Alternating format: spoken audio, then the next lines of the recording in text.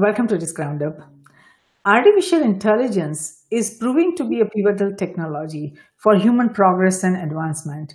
As artificial intelligence brings a profound and lasting shift in the nature of information and intelligence, the demystification of patterns is rapidly shifting the relative balance of political, economic, and security power. As seen, AI, that means artificial intelligence, has leveled the information intelligence and innovation playing field for nations. As a result, understanding the broader trends of the resulting fundamental transformation across nations and all its components has become essential. To discuss the AI trends for 2020 further, I'm delighted to welcome Pablo Brewer to this roundup. Pablo is an innovation officer at Donovan Group. He's a highly accomplished and decorated executive cybersecurity technology and innovation professional.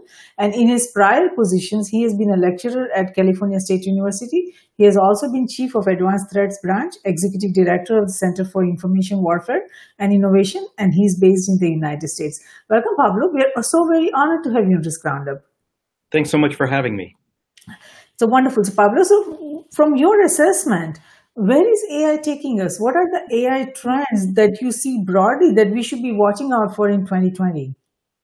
AI is kind of interesting. AI perennially comes back about every 15 years. The last time it was really in vogue was in the late 90s, where we talked about expert systems.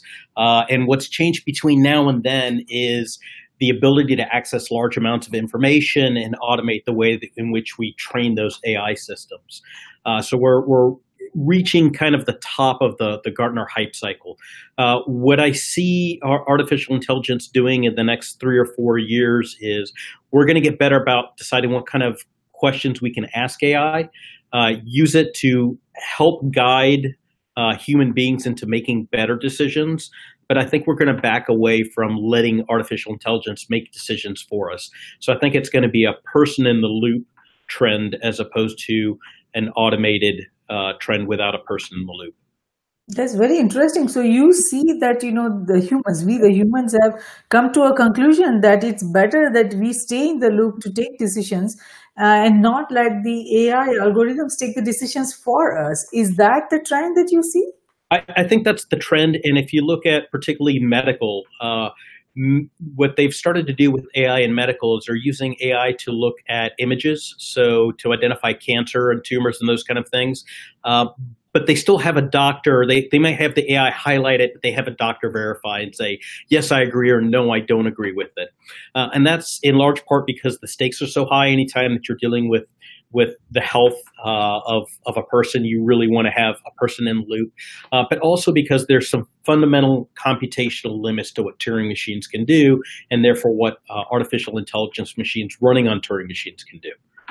So do you see the possibility that once we overcome those computing challenges, then we will be able to have much more, control over the training and, the whatever other, variables that we need to make sure that the AI has to be able to take better intelligent decisions that it will be able to take, because as we see, conversational AI is moving forward, rapidly. And because of the conversational AI, what you just said, that, the interaction, what kind of questions we can ask, AI algorithms, all that is making a much more difference, and it's getting better. And that is the difference that we see before the other AI revolution that we see a decade ago, and between that and now, because now we have much more control, we have much more data, as you just mentioned, because everything is digitizing, everyone and everything is getting on the internet, and the connectivity and the presence, the digital presence, is giving us a lot more data from across nations. Now, it's unfortunate that a lot of nations are, starting to think of creating digital walls, because what that will do is that the digital walls is going to create a barrier in how much data we can access from across nations. So if we are looking at, broadly about the human species, human civilization, what kind of problems we can solve using all the data that we will have access to, that is getting a little bit more, challenging now, because, the nations are going inwards and they are trying to control their own data. So that is, in my assessment, I think that is going to be a problem if we are looking at, trying to find answers to understand using the AI intelligence. to understand the patterns of the from the global data. That could be a challenge. Do you see, where do you see the digital walls that are being created? Where do you see that taking us in our AI journey? Because there is a lot of promise with AI, but it seems that digital walls and barriers are going to create obstacles for us. Yeah, so there's all sorts of challenges with artificial intelligence, and there was a fantastic book written by Cathy O'Neil called "Weapons of Math Destruction." Weapons of mathematics destruction. And she talks very eloquently and very simply about some of the problems with artificial intelligence. One of the problems with artificial intelligence is you have to make sure that you have unbiased data to feed into heuristic, and then you have to make sure that your heuristic is in and of itself unbiased. And this is something that's tremendously difficult. So much so that we end up with results that on the surface make sense, but they lead to unintended consequences, which leads to the second problem of AI, which is right now we don't have what's called explainable AI. We can see the information that went into the artificial intelligence heuristic, and we can see the decision that was made at the other end. But we can't go back and go, why did this input result in this output? And so when you look at something as simple as self-navigating cars or autopilots cars, invariably there's going to be an accident. And so there's going to have to be some sort of an investigation that happens that says, why did this accident happen? Was there bad data? Was it a bad decision that was made? Was the heuristic model bad? And right now there's no way to investigate that, which is why I suggest that at least for the near future, we're going to have a human on the loop so that the AI can make suggestions, but the human ultimately makes the decision. And even if you look at cutting edge technologies like the Tesla autopilot, they say that the human is still driving. They don't suggest that you fall asleep while the artificial intelligence is driving. As far as warfare does, my own personal opinion, I think automated wars would be a horrifying thing. And I think it would lead to a state of perpetual warfare. I think the reason we go to warfare because we decide that the losses incurred in war are less than the losses if we don't go to war. So it's really kind of a survival instinct. And we stop fighting when we realize that the losses are so horrific that we're no longer willing to pay that cost. Well, if there's no human life cost, there's no incentive to stop warring. And so we just end up in this perpetual warfare state. If anything, I would tell you that I think that warfare has gotten a little too clean and a little too distant. I would humbly suggest that if we're still dealing with the horrors of personal warfare and hand-to-hand combat like we did in World War I, that we wouldn't be in a state where we've been at war now for 20 plus years. Yes, I hear you. I agree with you on that. I mean, the warfares are evolving rapidly.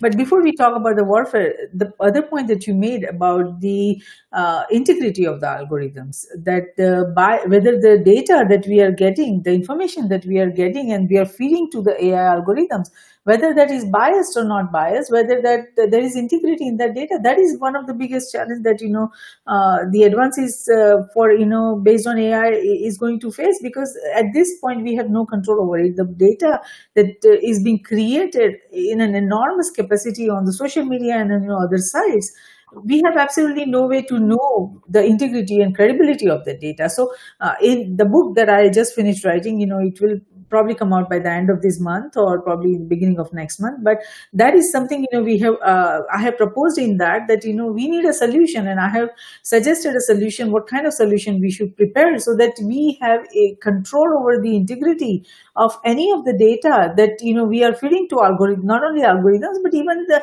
data that, human reads. Everybody reads everything that is on the internet, and there is no way to know that what we are reading is a deepfake news or deepfake, whether what we are watching is deepfake video or audio or listening to audio. Are these all, credible? Because there is no way, the boundaries are blurring between right and wrong and truth and fake. So we need some sort of control over that. Otherwise, we have no idea what kind of impact, what damage it would do to not only just, the decision-making process or decisions, but also also on the human mind and psychology. So that is something we need to address, and I have addressed that in my book, and I hope that we can have a debate on that in the coming months. But the other point that you just made about the warfare, and it is very true that, this AI driven warfare, if we live it to just that, we have no idea, or we have no way of knowing where it will land, because now the cyberspace has connected, aquaspace, geospace, and space. All these, spaces are connected, and it has connected individuals and entities across nations, its government, industries, organizations, and academia. So if you look at all these, connectivity, and if the AI algorithm, we let them, decide the warfare, then we have no way of knowing where the warfare will land. And that is something we have to be concerned at this point also, because now, as we see in cyberspace, because of the enormous complexity of the cybersecurity risks that are coming towards us, and also the AI-driven cybersecurity challenges that are coming. AI is beginning to be used for the cybersecurity, offense and defense both. So as the weapons are being developed using, AI, and cyber weapons are being developed using AI, and even the, defense techniques and offensive techniques are, driven by AI. We are already seeing, in the beginning stages of the warfare, AI warfare that is happening in cyberspace. Where do you see this going? Yeah, I think at some point there's going to be an instant we're going to have to reevaluate. The problem with the data set going in is even if you take malfeasance out of it, even in academic settings where researchers, trained PhDs in research go out and collect data, they collect data knowing that they've had to make certain allowances to reduce their sample size, and knowing that they've had to take certain things for granted. And those things typically get documented in their own research paper. Later on, another researcher comes along from a different field and sees this huge data trove, and they use it for different research without necessarily fully understanding what assumptions were made when the data was collected and what the intended purpose was. And so that can lead to unintended bias. The other thing is that, and I don't want to get through a deep dark hole of epistemic discussions, but truth with a capital T, universal truth, is really non-existent. And so things that are true from one vantage point are not true from another. There were some really interesting results based out of China when they try to come up with facial recognition based upon their assumptions of what people look like, given their genetic background, and using that in other parts of the world where the primary genetic pool was not Chinese. And so that led to really interesting results. And it's not because they intended to be biased, but their sampling was just not correct for the intended use case. So certainly you have those issues, and there are, all sorts of unintended biases when you develop the heuristics. As far as the cyber warfare, I hesitate to use the term cyber warfare, but DARPA a few years ago had the DARPA Grand Challenge that they ran at DEF CON, which was automated vulnerability discovery and patching. So certainly these AIs are dual use. They can be used for good as much as they can be used for bad. And so one of the things that's required, and unfortunately I see it far too few universities, is a requirement for ethics. I think that engineers and scientists, particularly in technology, have been really great about asking, how can we do X? I think very few of them have stopped to ask, should we do X? Or if I develop X, how could it be misused and abused? And how do I put in baseline protections? I mean, certainly in hindsight, again, not wanting to pick on anybody in particular, but Facebook, if you're developing a social media site that you want college students and middle school students and high school students to use, if you're a parent, it's easier to foresee that kids are going to use that to bully each other. The fact that that hadn't been considered and there were no baseline protections doesn't speak well of the forethought that went into the engineering of that type of service. And they're by no means the only one. We have similar problems with AI. We have similar problems with gene editing, cyber, pretty much any area of research where technology has evolved. We've asked, how can we, without asking, should we? True, very true. That question is so very essential. And the point that you made about China and that you brought up the facial recognition technology, I'm glad you did that because if we look at these and also the Facebook, they are all fitting in this together. In the point that I'm trying to make is that surveillance, all these AI driven surveillance technologies that we have developed. There was a time that surveillance was only done by governments. They only had the power to do that. The technology and the resources only the governments had, and only they had the power to do the surveillance. Now, any private industry, any private company like Facebook or Apple or anyone, they all can do surveillance. So at point, we know that the surveillance is not going to end up into sabotage because all these things are connected. It's only the intent. Like if China, is government is monitoring everyone through facial recognition technology.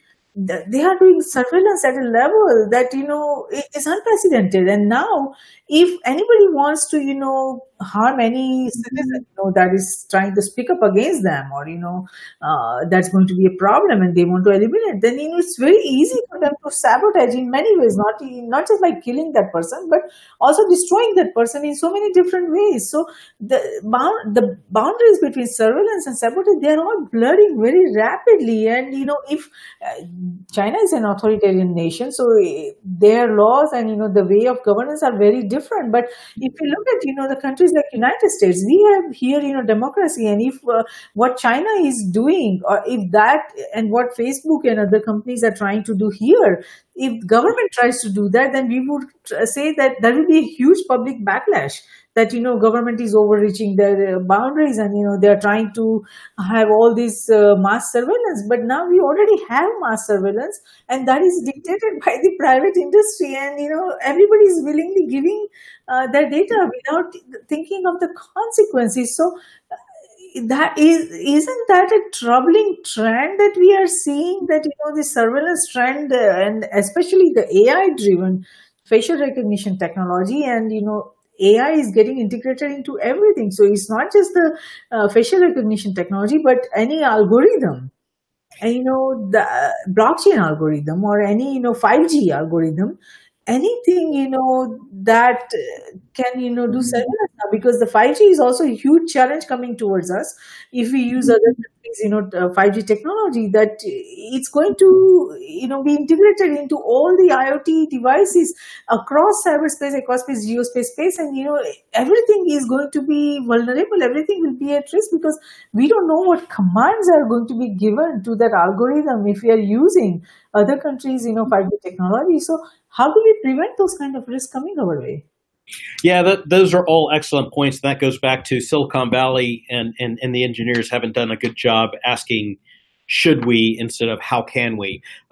So one of the talks I've been given of late is about how powers that used to only belong to nation states now belong to individual citizens. So if you get into national decision making and strategy, you're often taught about what we call the instruments of national power. And the instruments of national power are those levers that a nation state can use to affect another nation state. Canonically, they're known as the DIME model, so diplomatic, informational, military, and economic. So if you take these independently, I'll leave the diplomatic alone for the actually, let's talk about the diplomatic. There are virtual countries right now, such as BitNation. BitNation has no physical territory yet, has, at this point, I believe, over 40 embassies around the world, will issue birth certificates, death certificates, marriage license, and so forth on the blockchain. They are recognized by other governments, such as Estonia. So this is, again, without territory. There's this virtual nation that has a power that used to formerly belong to only a nation state. Informational, the ability to reach a mass populace. In the 1980s, if you wanted to reach the whole of the American populace, you had better be the president of the United States, and you would go to, the three big networks, ABC, CBS, and NBC at the time, and say, look, you're going to put my address on at 7 p.m. on Monday night, or I'm going to pull your license to transmit. Well, now we live in a world where Katy Perry reaches twice as many people as the President of the United States and 50 times the number of people as the Prime Minister of Britain just by going through social media. and she answers to nobody. She doesn't have a suite of advisors that say, don't say this because it'll be misinterpreted in this part of the world. Then when you go to the economic, the ability to print money used to belong to a nation state. Well, now we have cryptocurrency, Bitcoin and Dogecoin and Ethereum. All of these things are not based on governments or countries. They are based upon cryptographic algorithms. So again, the power to print money and assign value to that now belongs to individual citizens. Economic is the last one that's left.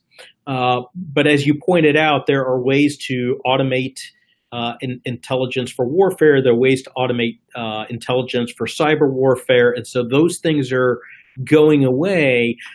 And it might be time for the world as a whole to come together and go and reevaluate what it means to be a nation state, what it means to be at warfare or not at warfare, what it means to have a peer or a near peer that you interact with on a nation state level. So certainly those things are of concern. Going back to the informational bit, one of the things that's gained a lot of traction in the last year is the use of deep fakes or fake videos. That is particularly problematic. And the reason it's particularly problematic is we're rapidly approaching the point where the ability to create those deep fakes is going to be democratized. And what I mean by that is currently, if you want to create a really convincing deep fake, you're probably going to have to be a Hollywood studio or somebody with that level of knowledge and several $100,000 worth of equipment. In the next 5 years, you're going to be able to do it on your cell phone or on your laptop. And so the ability to create a deep fake where a world leader says or does the things that they wouldn't say or do and puts it on social media to tell a disinformation narrative are coming.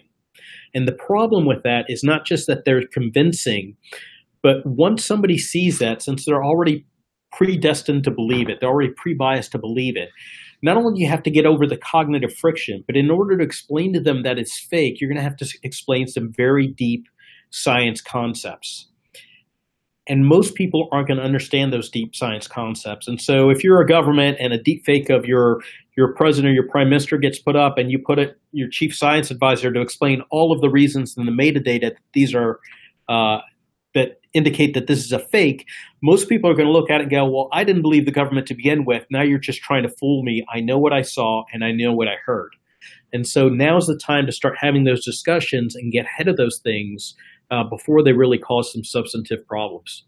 No, I think you made some very excellent points because those problems are very real. And the point that you made about the influence, who is influencing now, the examples that you gave, anybody with a large social media account, without that person, I'm not talking about any individual here, but we do not know what that person says and how much vetting is done, like you just mentioned about, and what the thoughts are, what is the agenda behind saying that. Is it just to sell some product? Is it just to get more followers? But what is being said, there is no accountability of that. And if we are seeing now, I think the democratization of the destruction is already there. Cyberspace has given that power to pretty much, every individual who has a computer and a internet connectivity to be able to do whatever that person wants to do. You can create, if you look at the outer layers of cyberspace, you can create,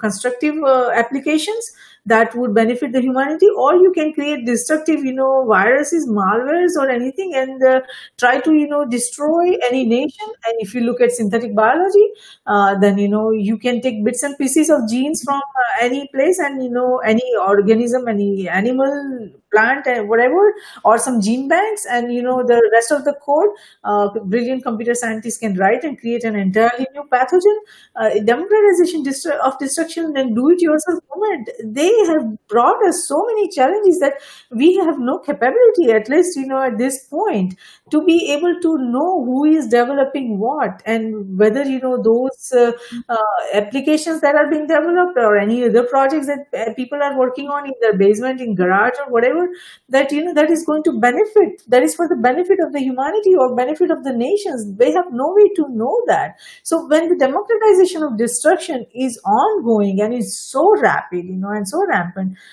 we are still, depending for the governance of security challenges only from the government.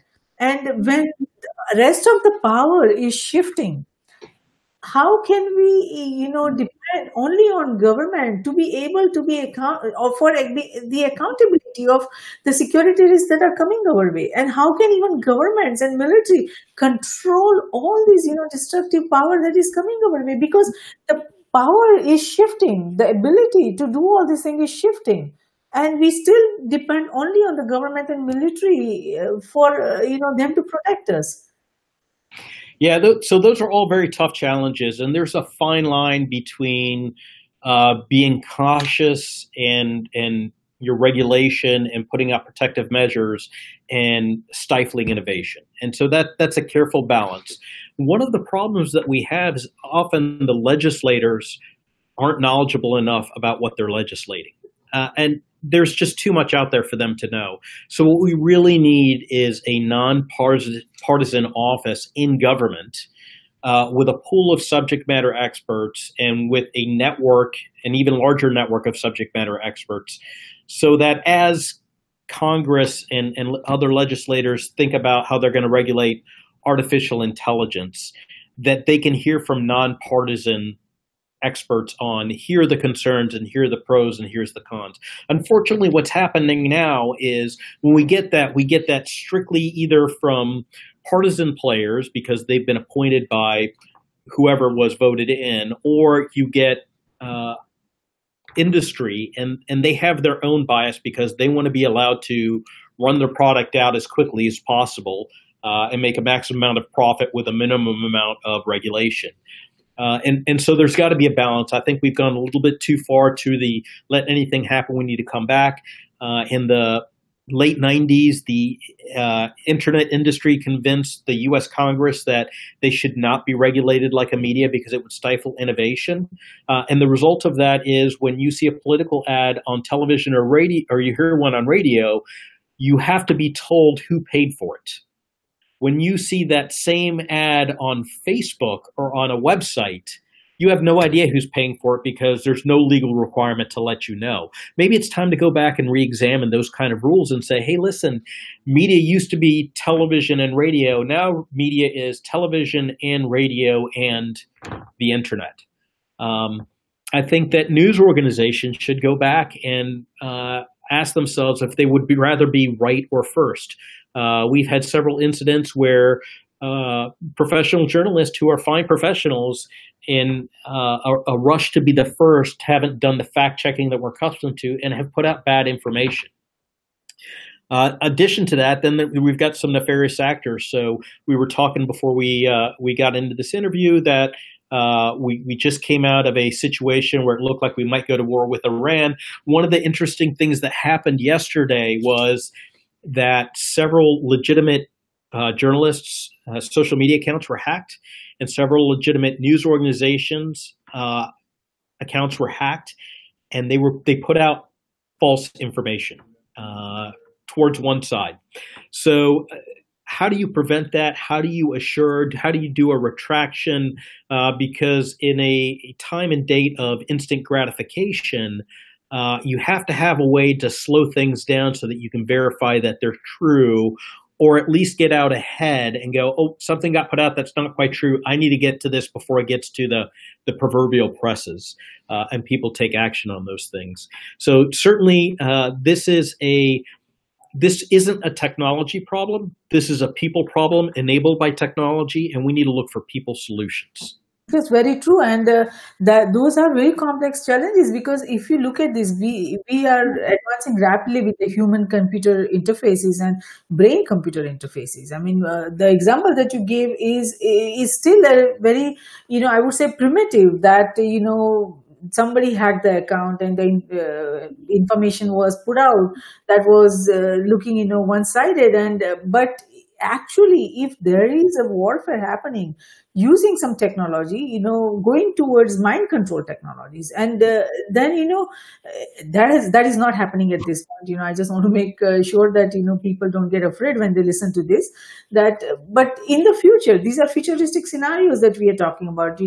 Strategic security, is all about visualizing what could happen in the coming years, and if these interfaces are developing rapidly, and then there is there is no way we can guarantee the security of those interfaces, because then those interfaces could be used for both good and bad. And once it is, since the beginning of the discussion, we have been talking about this, that once that information gets into any human mind, even if we give them all scientific evidence, all the data to prove that it was wrong, once the information has got into them, they will believe what they want to believe, and it's impossible to change that narrative. Even now, the truth is only in the human being's mind, irrespective of whether that truth is truth or whether that is, falsehood. But what we want to believe, we just believe that. So once all that information is already out there and the manipulation is already going off human mind, it is very difficult for any,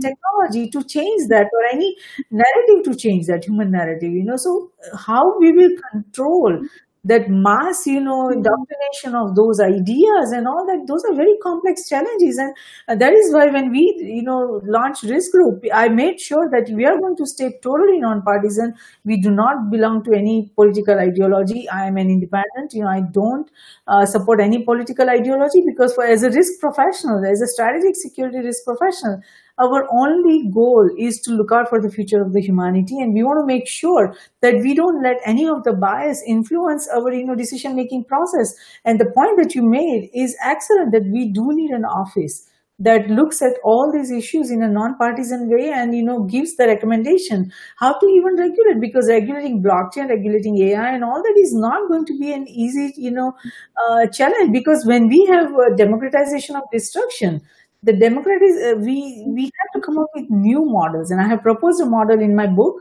but we will talk about that in future episode. We need a new way, we need new systems, we need a new way of looking at the things, how we can control, how we can govern all these emerging technologies, because now we are not in a time frame where we get one disruptive technology and for 100 years we don't see another disruptive technology. We are going to witness so many disruptive technologies every now and then, and this is just the beginning. So we do need a new way of looking at all these problems. And while the progress is good about the data privacy and all, but still it is solutions that are emerging from Europe, they are not going to make any dent in the security, because any solution that comes without integration of the security is never going to work. And all these solutions are developed in silo, and we need to come up with an entirely new way of handling that. So having said that, how do you see we talked enough about the risk and warfare and the challenges, but how do you see the human society evolving beyond 2020? Where do you see this going? If you look at just only the benefits, we talked enough about the challenges. Let's talk about the benefit and positive things, that this technology advances can bring us. Sure. So there's lots of advantages. First of all, I think that there's going to be a societal change. We're really still in kind of the early stages of this technological society that we're in. And in a lot of ways, we're kind of like kids with a new toy. We've got a technology and we just want to use it. We don't necessarily know what for, but we want to use it. I think we're going to get better about deciding what problems technology can help us solve, what problems technology can aid us in, and what problems we really shouldn't use technology for. So none of these problems are what I like to call silver bullet problems, or they're what I like to call 1,000 bullet problems. They require technology and ethics and legal and policy changes and people to start talking to each other and people to put themselves in uncomfortable situations where they listen to views of the opposing side, and they require some societal changes. They also require that we really fundamentally understand where the information is coming from and how it's being collected. So that being said, democratization can be a wonderful thing. We talked about all of the bad things about democratization of destruction, and democratization of creation of misinformation. We have also got the democratization of education. There are fantastic educational opportunities for people to reach world-class education where they might not otherwise have had the opportunity. Telemedicine, democratization of medical care, those things are wonderful. Telecommunications, the ability to reach just about anybody in the world. We really live in a space age time. Imagine going back to the 1950s. and trying to explain to them that in the future they're going to have the ability to hold a device in their hand with which they can access the sum total of human knowledge, and that we use it to send cat videos and memes. It's ludicrous, but that's really the world we live in, where we can sit there disconnected from just about anything and take a device out of our pocket and look up anything. Now, what we're not good at is figuring out if the answer that we're getting when we're looking information up is the correct answer, but I suspect we'll get better. And that's a data provenance issue. Yes, very true. Now, the points that you made are excellent, because as we move forward, all these amazing advances and the democratization of innovation and knowledge, and platforms that are being created, that they are bringing very transformative, sorry about that, changes for the human society. And yes, we can all, benefit from that. We can all take advantage of that. Now you can just go to Khan Academy and you can learn anything. There are many, websites. I mean, MIT and all these, Stanford, they also have, released all the courses, many of the courses, information, just, on their website, and anybody can access that. So there are a lot of access points, and anybody who has the drive and hunger to know, to learn, then there is no more obstacle. There are no more hurdles for that. Anybody can learn. Anybody can educate themselves. So those are all wonderful things that are coming our way. And at the same time, as millions of people, especially the young generation, that is emerging, that is coming out of the high schools, colleges, that want to make a difference. They are all driven, to use these emerging technologies and bring some transformative changes. There is also need for accountability, because the point that you just made about, what problems to solve, I think that is at the heart of, any progress and advancement.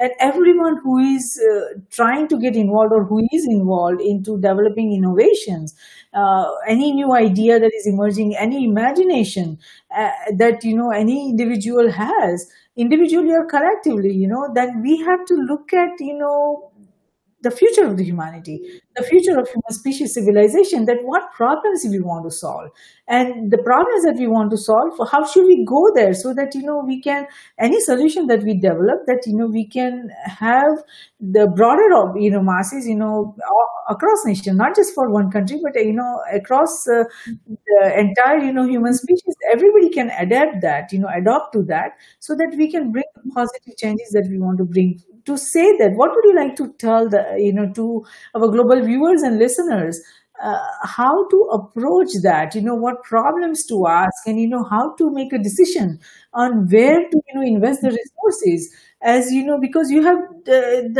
been doing this for so long. You are heading the organization, for the innovation for the thought leadership for the U.S. Navy and think tank, and you have been seeing the challenges, you are witnessing the challenges. So what would you like to tell those young, brilliant minds, where to focus and where not to get distracted? Yeah, so just a small clarification. I'm certainly not the head of Navy Innovation. I'm just one officer in a think tank working for Special Operations Command. So the first one is surround yourself with brilliant people. The second one is never stop learning. One of the wonderful things about young people is they're not as limited by the biases that most of us collect as we live our lives. My favorite question that I get asked is why. If I get asked how, I'm usually can explain how something works. In order to answer why, you really have to know how it works, or why not. And so because that's the way we've done it, or because that's the way it works, is usually a weak answer. And what it usually indicates is that you're probably on the right track and your solution might be another way to do that.